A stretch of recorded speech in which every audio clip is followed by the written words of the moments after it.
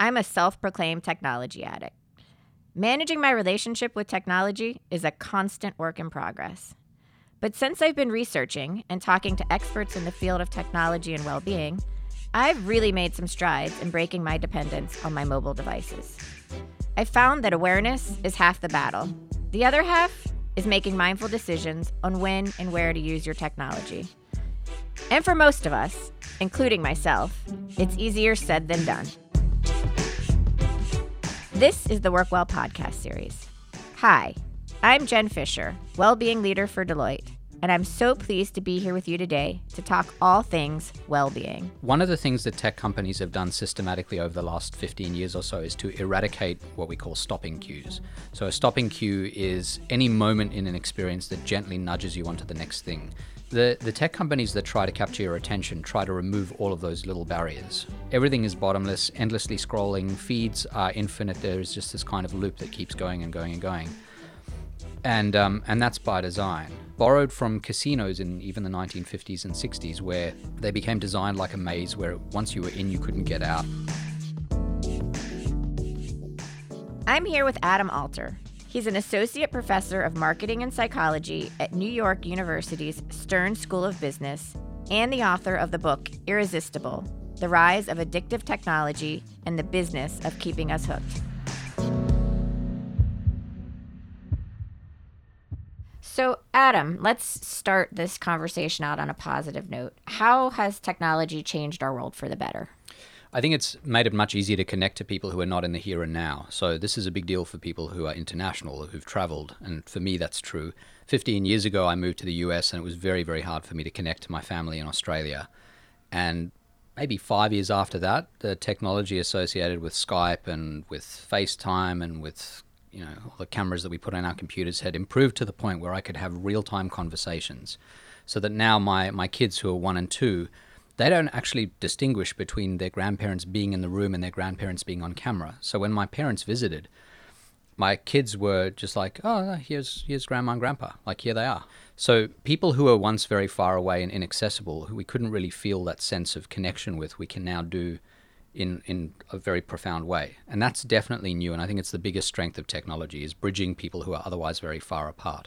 Reflecting on what you said there, your children don't necessarily see the difference between having them on camera versus having them there in the room. Does that change the way that our children or all of us think of connection? And, is there a worry there or no? I think so, yeah. I found that a little bit concerning that my kids couldn't distinguish between the two. And I think as they get older, they certainly will, yeah. And also the idea that they could actually hug their grandparents was a big deal.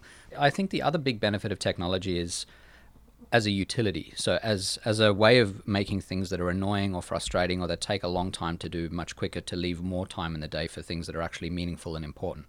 So weather apps and apps that show us how to get from A to B, those kinds of apps, those very sort of small apps that we go to 10 or 15 times a day that save us a huge amount of time. We take those for granted now.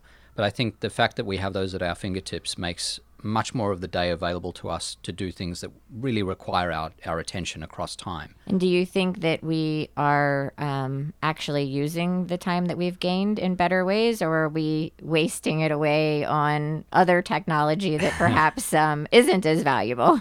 I think we're doing a lot of the wasting. Okay. So the evidence suggests we spend about 4 hours a day on our screens. That's for adults in the US, and actually around much of the developed world.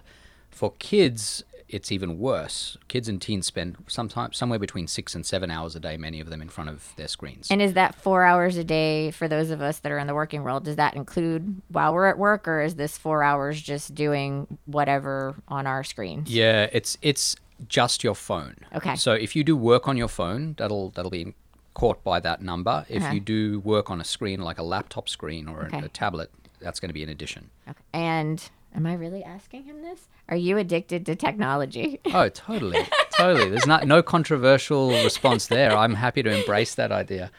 I try very hard not to be, but there are certain things that pop up that I think are very hard for me to resist. Yeah. Email is my biggest poison by far. What actually got you into studying and researching this? I wrote a book in 2013. I published a book in 2013 about all the little forces in the world around us that shape how we think, feel, and behave. All these sort of subtle cues, like the weather and colors and natural environments and things like that. And I got to the end of that and I sort of wondered, is there some profound big cue? I'd been looking at all of the little ones. What is the biggest thing that's shaping how we live today? And I wanted to understand the force, that one force, and that was, for me, technology and screens. And I'd noticed it having a growing effect in my life as well. I had this sense that there were certain experiences that I couldn't resist, and I started to wonder whether that was true of just me, and also whether it might apply to more experiences than I had been interacting with. So there were a few little games that I played longer than I would have liked. My wife and I would sit on the couch next to each other and just sort of stare at our screens for hours, which is a very common experience. Yes. And I wondered what was going on there. Like, as a psychologist, I knew I was in a position to kind of unpack that, to understand the mechanisms that were driving that. So I was sitting on a plane that was taking off, and as we were taking off, I started playing a game, and it was a flight between New York and LA, so it's like a 6-hour flight. And as we landed, I was still playing the same game. And I must have played, I don't know how many dozens of rounds, and I realized on landing that I had this full schedule of things I wanted to do on that flight. I was very busy at the time. I wanted to do some writing. I wanted to nap. I wanted to eat. I had a whole lot of things I wanted to do, and I did none of them.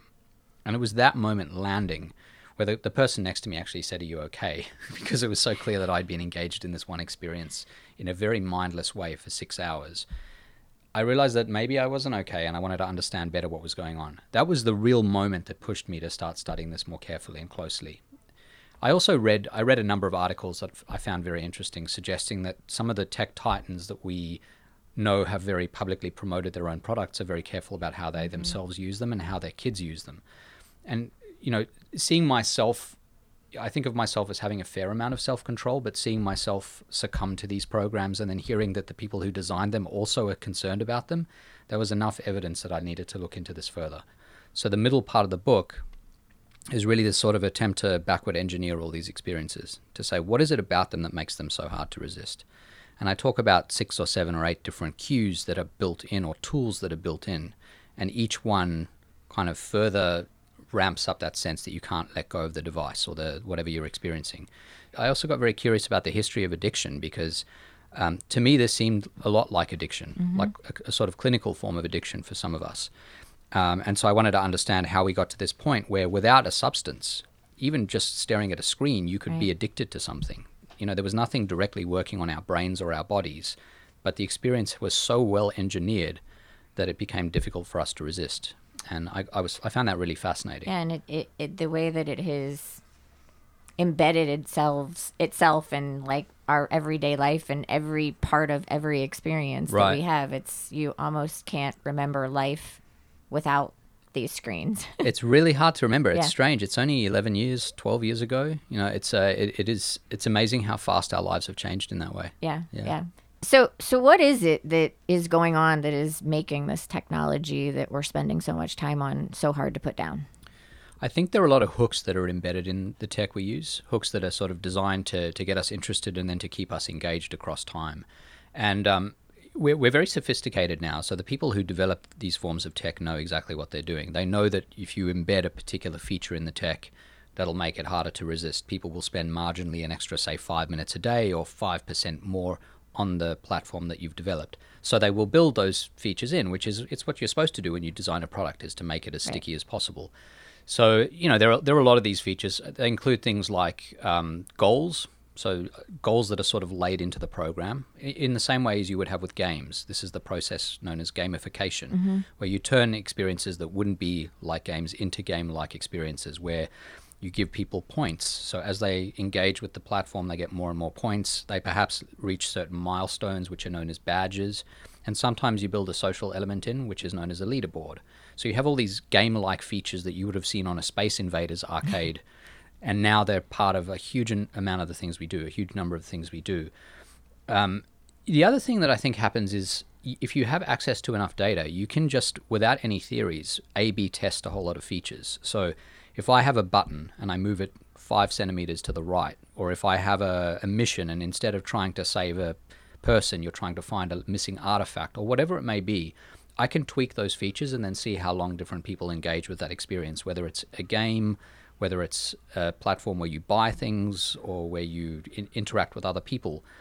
And over time, you keep iterating that process. And so I know that the button in position A is better than the button in position B, so now everyone gets the button in position A. Then I want to know that button in position A, is it more effective if it's green or red? So I keep doing that over and over again. So the version that arrives on your screen has been kind of weaponized over time to be maximally addictive. And every little feature has been optimized to extract an extra minute or two. And in aggregate, that means you end up spending a huge amount of time on the experience. I feel like everywhere you turn these days, there's something that we're seeing or reading about technology and how addictive it is. And yeah, I mean, I think one of the things that tech companies have done systematically over the last 15 years or so is to eradicate what we call stopping cues. So a stopping cue is any moment in an experience that gently nudges you onto the next thing. And so reading a book or a magazine or a newspaper, a stopping cue might be getting to the end of an article or a chapter or the whole magazine or whatever it is. And then you usually do something else. It's a subtle way of suggesting you go elsewhere. The tech companies that try to capture your attention try to remove all of those little barriers. So, for example, where a news feed or some other feed might have been bottomless at one point, now where it would have had a point where you had to click a button to show more content, or you would have got to the end of the content. Everything is bottomless, endlessly scrolling. Feeds are infinite. There's just this kind of loop that keeps going and going and going. And that's by design. So that's one of the really, really effective techniques to get you engaged. And this is borrowed from casinos in even the 1950s and 60s, where they became designed like a maze, where once you were in, you couldn't get out. You had no idea what time of day it was. You know, it's always dark. It's always nighttime in a casino. And if you could see daylight, that means you can see the sun setting and then rising again. And that will gently push you to maybe, you know, if you've seen 4 sunsets and 4 sunrises, it might be time to move on. There are no clocks in casinos. The version of that in the tech world is similar, which is to say we want you to have no sense that time is passing or that you have to do something to decide at this particular moment to continue. A lot of streaming software used to require that you did something to move on to the next piece of content. Now the default is that the next piece of content starts playing 10 seconds later. I think that is the single most effective tool these companies have at their disposal, is to help you forget that you are engaging, because then you're less likely to move on. So even though we as humans know this and we hear this and we're reading about it constantly, maybe we're even reading about it on our screens, why is it so difficult for us to then just do something about it as individuals or as human beings? Yeah, I mean, I think there are a lot of features of these forms of tech that make them hard to resist, despite the fact that we have this part of our brain that's telling us this is not good or right. I'm spending too long. The reward centers that are engaged here are very low level. They're very hard to overcome with self-control. And also self-control is to some extent limited. Right. If you have to exercise self-control at all moments of the day, you will become depleted and exhausted, and eventually it'll give way and you'll do the wrong thing. So, you know, if you're in front of a screen or the screen is in your pocket, say, you know, you talk to Americans 24 hours a day, 75% of them can reach their phones without moving their feet. Every minute of the day. That means amazing. It's next to the bed or under the pillow or in their pockets, or as in my case now, sitting right next to me. Yeah. And that means I'm constantly resisting the temptation to pick it up and use it. Not so much in our conversation, but any idle moment, that's something you're wrestling with in the back of your mind. So even though I know I'd rather not have my phone nearby, I know there are certain reasons why I want it close, you know, contact with loved ones, for example. And as a result, it's always there. It's always kind of nagging at me. And even though I know it's not the thing I should be doing, I often turn to it when I shouldn't. It's also become a sort of default. Yeah. That's what we do in moments when we don't have anything else to do. If you look at, you know, we're now at a business school. When all the students get into the elevator, every single student without fail will take out a phone, even if they're in the elevator for no more than 3 seconds between 2 floors. And that's become a default because our boredom threshold is now incredibly low. You know, we get bored doing nothing for even 30 seconds. That feels like too much. It's kind of painful. And so I think for all those reasons, even knowing that these phones are extracting a lot of minutes from us, they often seem like the better option or the default. And so we just happen to turn to them. And I know and I've heard you talk about it before, there's some research behind the benefits of being bored. Yeah, I mean, if you think about creative or divergent or innovative thinking, it's really about hitting some sort of roadblock and finding a way around it. If you keep thinking in exactly the same way about exactly the same topics, you're never going to find a new avenue. And so boredom is sort of an all-purpose roadblock that forces you to think differently about things. So whereas you may have gone from, mental state A to mental state B 1,000 times, in that moment of boredom, you're sitting there at mental state B thinking, well, what next? How do I get to C and D and E? And because you're sitting there with nothing else to do, your mind wanders. And that kind of mind wandering can be really useful if it has a purpose. And often in those bored moments, it turns to find something useful to do, and often does. So it's these moments of boredom when you get a lot of really creative, interesting ideas. And when you talk to people about the generation of new ideas or new businesses or new concepts, a lot of that comes in moments when you aren't actively trying to court those ideas. Like when you're in the shower. Exactly. You get your best ideas in the shower. You do. Yeah, exactly. Yeah. So, and I want to go back to what you talked about being in an elevator, because certainly in the business world, or even where I live in my condominium, it's the same phenomenon. You get in the elevator, and even though you're going like one floor or 3 floors, which doesn't take very long, everybody's on their phone. Again, I kind of go back to nobody wants to make eye contact. Nobody says good morning or good afternoon. What's kind of happening in society and our culture because of our addiction or our kind of reliance or need to constantly pull out our devices? I feel like we're losing our ability to connect with other human beings or just be friendly. Yeah, I think that's exactly what's happening. I think what's happening is it's easier to connect with people to get the things that you need done without having to actually talk to them. So it's easier to text, it's easier to email, it's easier to send instant messages of some sort. And we can get a lot of the things we want to get done in life that way, and that becomes the fallback. That's the easiest path, the path of least resistance in a sense. And if you do that 1,000 times instead of actually interacting with people, that faculty kind of withers away, that ability to do that. So, even there are times when, say, I've been homesick with the flu and I'm away from people for a week. Trying to get back into work life after a week, it feels like you've got to relearn some of the social skills that were second nature. Yeah. And I think that's happening on a very big scale to a lot of us and to our kids as well, that by not having the chances to interact with people on a daily basis, it starts to feel hard when you do. It feels like it requires a lot of effort and time and energy, and you have to really think about what you're doing, and that makes it unpleasant because humans don't like to have to put in that much energy and effort. So I think by giving us options that make our lives easier, like texting and like email, we've made the options that we used to turn to, interacting with people face-to-face, less appealing. Yeah.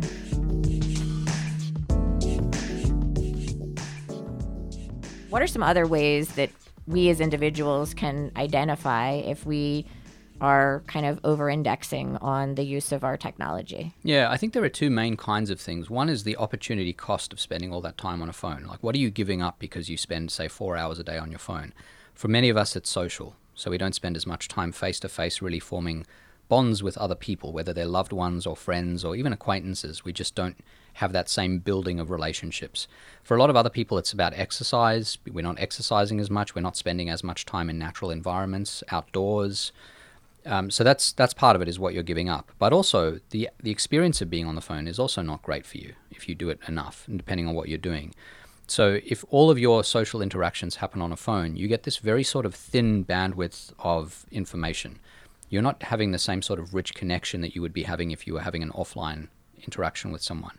So you hear the words. Even if you're on FaceTime or Skype or something like that, and you're actually talking to someone through a video, it feels like you're looking at them in the eyes, but you're not. You're looking at a screen. They are looking at a screen, and there's some sort of vague sense that you're looking at each other, but you actually aren't. You don't get that same richness of communication that you get face-to-face. And that changes the quality of the interaction. It changes the quality of the bond that you form. It just feels materially very different. It's better than nothing. But if the alternative is to actually spend time with people face-to-face, that's a far better alternative. There's just a richness of connection there. Are we kind of inadvertently feeding this addiction to technology, and what can businesses do to use this technology in a very productive way for business, but also help the people that work for them have a good relationship or a hygienic relationship with their technology, perhaps when they're not at work or even when they are working? I think there's a sort of rule of thumb that we blindly follow, which is that tech is good, and so we're going to just try to cultivate as much tech in any environment as we can. You see this in schools that more and more are turning to iPads and other devices, for example. And I don't think that's inherently bad, but when you do that sort of thing blindly and you just acquire more and more technology, that's a problem. And I think the question to ask is, what is the benefit we will get from using a particular form of technology? So what are the biggest challenges in the workplace or in the educational environment that we're in? And will tech help us solve those challenges? Will it make something that we're doing better or easier or more efficient? And I think often the answer is yes. I think if it's communication challenges, tech is a miracle. If you want people to use screens for the sake of screens, I think it's worth auditing that experience and saying, is that right? Does that make sense? What are the costs of that? Is there a better way for us to do this? Would a pen and paper be better? And we know there are differences in how we think with pen and paper versus screens, for example. So I think it's just a matter of being more thoughtful. I don't think there is an inherent goodness or badness to tech. I think I'm agnostic about the value of tech and of screens in general, but I think the way we are using it today is just kind of blind, and we're not very thoughtful about it. So building on that, what are some of your most thoughtful tips for people and how they can create a better relationship with the technology that they use? I think one really important thing to do is to carve out some time that is tech-free. No matter what happens in your day, there has to be time when you are not in front of a screen. And there are some very basic building blocks to being a human that require that. And so, there are a number of ways of doing this. I think the easiest thing to do is to pick a part of the day that is consistent. So it could be that every day I have dinner. I know I will be eating dinner. I don't know whether I'll be alone or with other people at home or at a restaurant.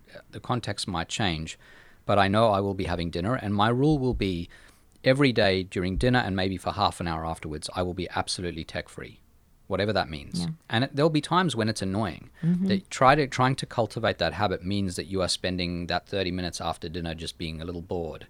And that's okay. It's fine for that to happen. And it'll become a habit. And what's interesting is I've watched a lot of people go through this process of trying to insert these tech-free periods into their days. And you start out feeling a sense of withdrawal, a sort of FOMO. You're wondering, what is it that you're missing out on? But it becomes something you really look forward to. Right. As you get past that initial withdrawal symptom that comes from being without tech, you start to say during the other parts of the day, I kind of wish this part were tech-free as well. And so a lot of people end up expanding that experience to cover the weekends. So one thing I try to do is, I want to be able to take pictures of my kids on the weekend if they're doing interesting things and cute things. And so airplane mode. Yep, the phone in airplane mode. So turns it becomes into a camera. Exactly. I think I've heard you say that before. You may have heard me say that before. But that was a really powerful realization for me, that you could get the best of the phone without having the worst of it encroaching on your life. One of the other things that I've heard you say is spending time in nature, but kind of so immersed in nature that you lose track of time or what year it is. So it could be 1908 or it could be 2018, but nature is nature, right? Yeah. So that kind of removes all of the modern day barriers, I guess, if you will. Yeah, I think that's really important, that there should be at least certain parts of the day where you can't tell what year it is by looking around. Yeah. And as you've said, that's probably hard for you to do in New York City. It is difficult. Yeah, I live in the suburbs, so I live outside of New York, and when I get home, I can do that much more easily. Yeah. And that's part of the reason I moved there, is because it's near the ocean or near the water, and there are elements there that allow me to step only a few hundred yards from my home and to feel like it's a timeless experience, right. And that's really nice to have. There's nothing inherently better about what people were doing thousands of years ago, but there are reasons why we are here today, and part of it is that the things we were doing 1,000 years ago or 2,000 years ago worked for us as a species. So just spending a bit of the day going back to those kinds of things, whether it's natural environments or face-to-face communication, I think is a good way to work out whether you're living your life well. How do you personally manage your relationship with technology, and where do you, if you don't mind getting vulnerable here, where do you kind of fall off the wagon, even knowing everything that you know, because you're human as well? Yeah, so I have a considerable commute. So I come into work and my commute is probably an hour and a half long, and I sometimes listen to music and podcasts, but I try very, very hard not to use my phone. You listen to the Work Well podcast, right? I do, of course, number one on the list. So I sit on the train and I think people look at me like, what's wrong with this guy? because everyone sits on the train looking at their phones. It's an above ground train. You have good reception the whole way. And I sometimes sit there kind of staring ahead or looking out the window, and that's not the done thing anymore. Where do I fall off? That's a long answer. I have an app on my phone that tracks how long I use my phone every day, and it's not great. I have to be very, very careful not to go above 2 or 3 hours a day. And many days it'll be longer than that. And what's kind of acceptable to you? Like, what's your target? Yeah, I used to think acceptable was under 2 hours. I now think I've shifted my boundary to under 3 hours. Okay. I think the biggest problem for me is not big chunks of time. It's not like I sit and watch hours and hours and hours of video content, because with small kids I don't have time to do that. What it is that I will be interacting with my kids. I'll get a buzz in my pocket, and I'll be distracted, and I'll want to go to the phone. And sometimes I'll go to the phone just to pacify that need. And that I never feel good about. And if you do that enough times, your kids start to notice. My kids certainly know when that's happening, especially as they get older and more sophisticated and clever about it. They then get curious. Like, if there's something so interesting to Dad that he needs to go into his pocket and look at the screen, that's going to be interesting to me as well. Right. And I see them learning from me in that way. And that, I think, is my biggest failing, is not behaving in front of them the way I should be to model the way we should behave around phones. Yeah. So you used the term tech hygiene earlier, which I love. That's bad tech hygiene. Right. What do you think the future will be like? Are we at a tipping point where we're going to start seeing better use and design of technology, or is it just going to continue to grow and kind of take hold of us as humanity? Well, all of these companies are profit-making companies. Yeah. So if your model rests on attention, you're part of the attention economy, where you're competing with other companies that want attention. The only way you will succeed, as far as the bottom line goes, as far as money goes, is by capturing more attention than anyone else.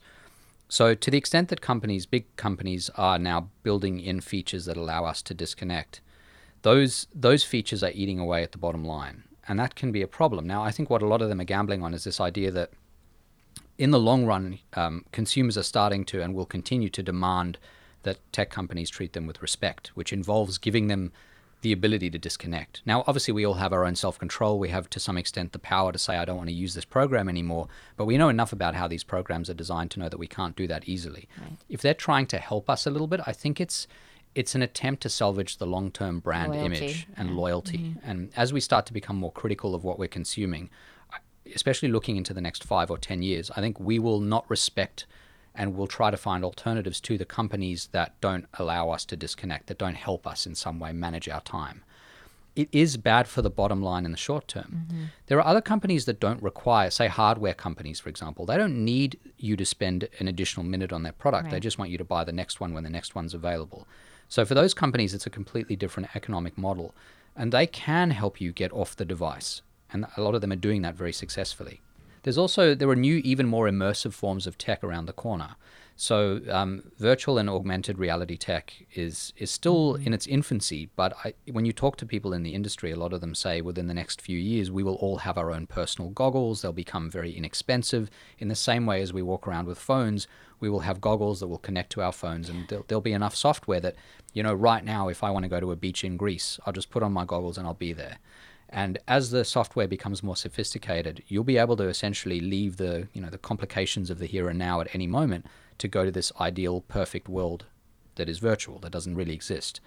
Now, when that starts to happen, I think if a small rectangular device can remove us from where we are right now, imagine how powerful an immersive experience will be in removing us. And when we're removed by a phone, we're still in the room. Right. But when you have goggles on, you aren't interacting with anyone in the room.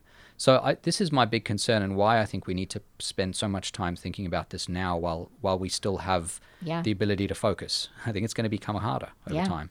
Yeah, I mean, you're scaring me. Yeah. I mean, there's a part of me that's going, oh wow, I can just transport myself to this serene beach. Sounds amazing, right? Yeah, there's a part of me that's like, that's perfect for meditation practices. But then there's a part of me that's like, oh wait, because this can be overused and abused just like anything else, right? I've heard you talk about children and screen time, children using screens, and kind of the games or what they're doing on screen and at the pace at which it's moving, and some recommendations around that. Yeah, this is something that came to me when I moved to the US. So I lived in a small town out in New Jersey, and things moved fairly slowly there. And I would come into New York, which was about 90 minutes away, and it just felt overwhelmingly fast. The pace of everything, the way people walked, the way they interacted, the pace at which they spoke, everything felt really fast. Then I moved to New York about 5 years later. And maybe 3 months after I arrived, I realized that all of those things that I used to notice didn't seem so quick anymore. They felt comfortable. And then when I traveled, I would go to Paris or I'd go back home to Sydney. Those places just felt ploddingly slow, which was really strange because they'd never felt slow before. Mm-hmm. I always felt they were really interesting and engaging. Kids have this experience, but much more extremely than that. And especially when they're young, you are setting the equilibrium, the comfortable speed for them. So if you want your kids to sit with a book and read and grapple with ideas and stories that take time and energy and attention, if you give them New York City, the reading is like a small town to them. It's slow. It takes a long time to get involved in. So if you sit them in front of the TV and let them watch a show that's really fast-paced with animals flying around and cartoon characters interacting at high speed, they're going to demand that rate of engagement and level of engagement from everything they do. They will not want to read. They won't want to sit and talk to you. They won't want to interact with each other. So the basic rule of thumb is start as slowly as possible with things that are very slow. They can still be engaging, but slow-paced, and introduce things that are quicker-paced slowly across time. And the way to tell whether you're doing this right is just to experience whatever it is yourself. So if there's a show you're thinking of showing your kids, sit there and think to yourself, does this feel quick? Is the pace of this rapid? And if it is, hold off for a year. Find something that goes more slowly. So Sesame Street is extremely good at this. They pace everything quite slowly. There are real interactions between real people or real Muppets or real characters. Mm-hmm. And that's by design. It's meant to be slow. But there are other shows where things move really fast. Right. And that's bad, because then Sesame Street and everything else becomes boring. Yeah, I just watched the Mr. Rogers documentary, and he actually talks about the pace of his show. It was very intentional, but It was very slow as well. It's a great example. Yeah. Mr. Rogers is the perfect example. Yeah.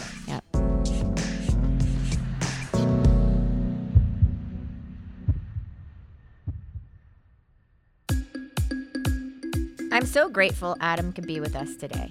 Thank you to our producers and our listeners. You can find the Work Well podcast series on Deloitte.com, or you can visit various podcatchers using the keyword WorkWell, all one word, to hear more.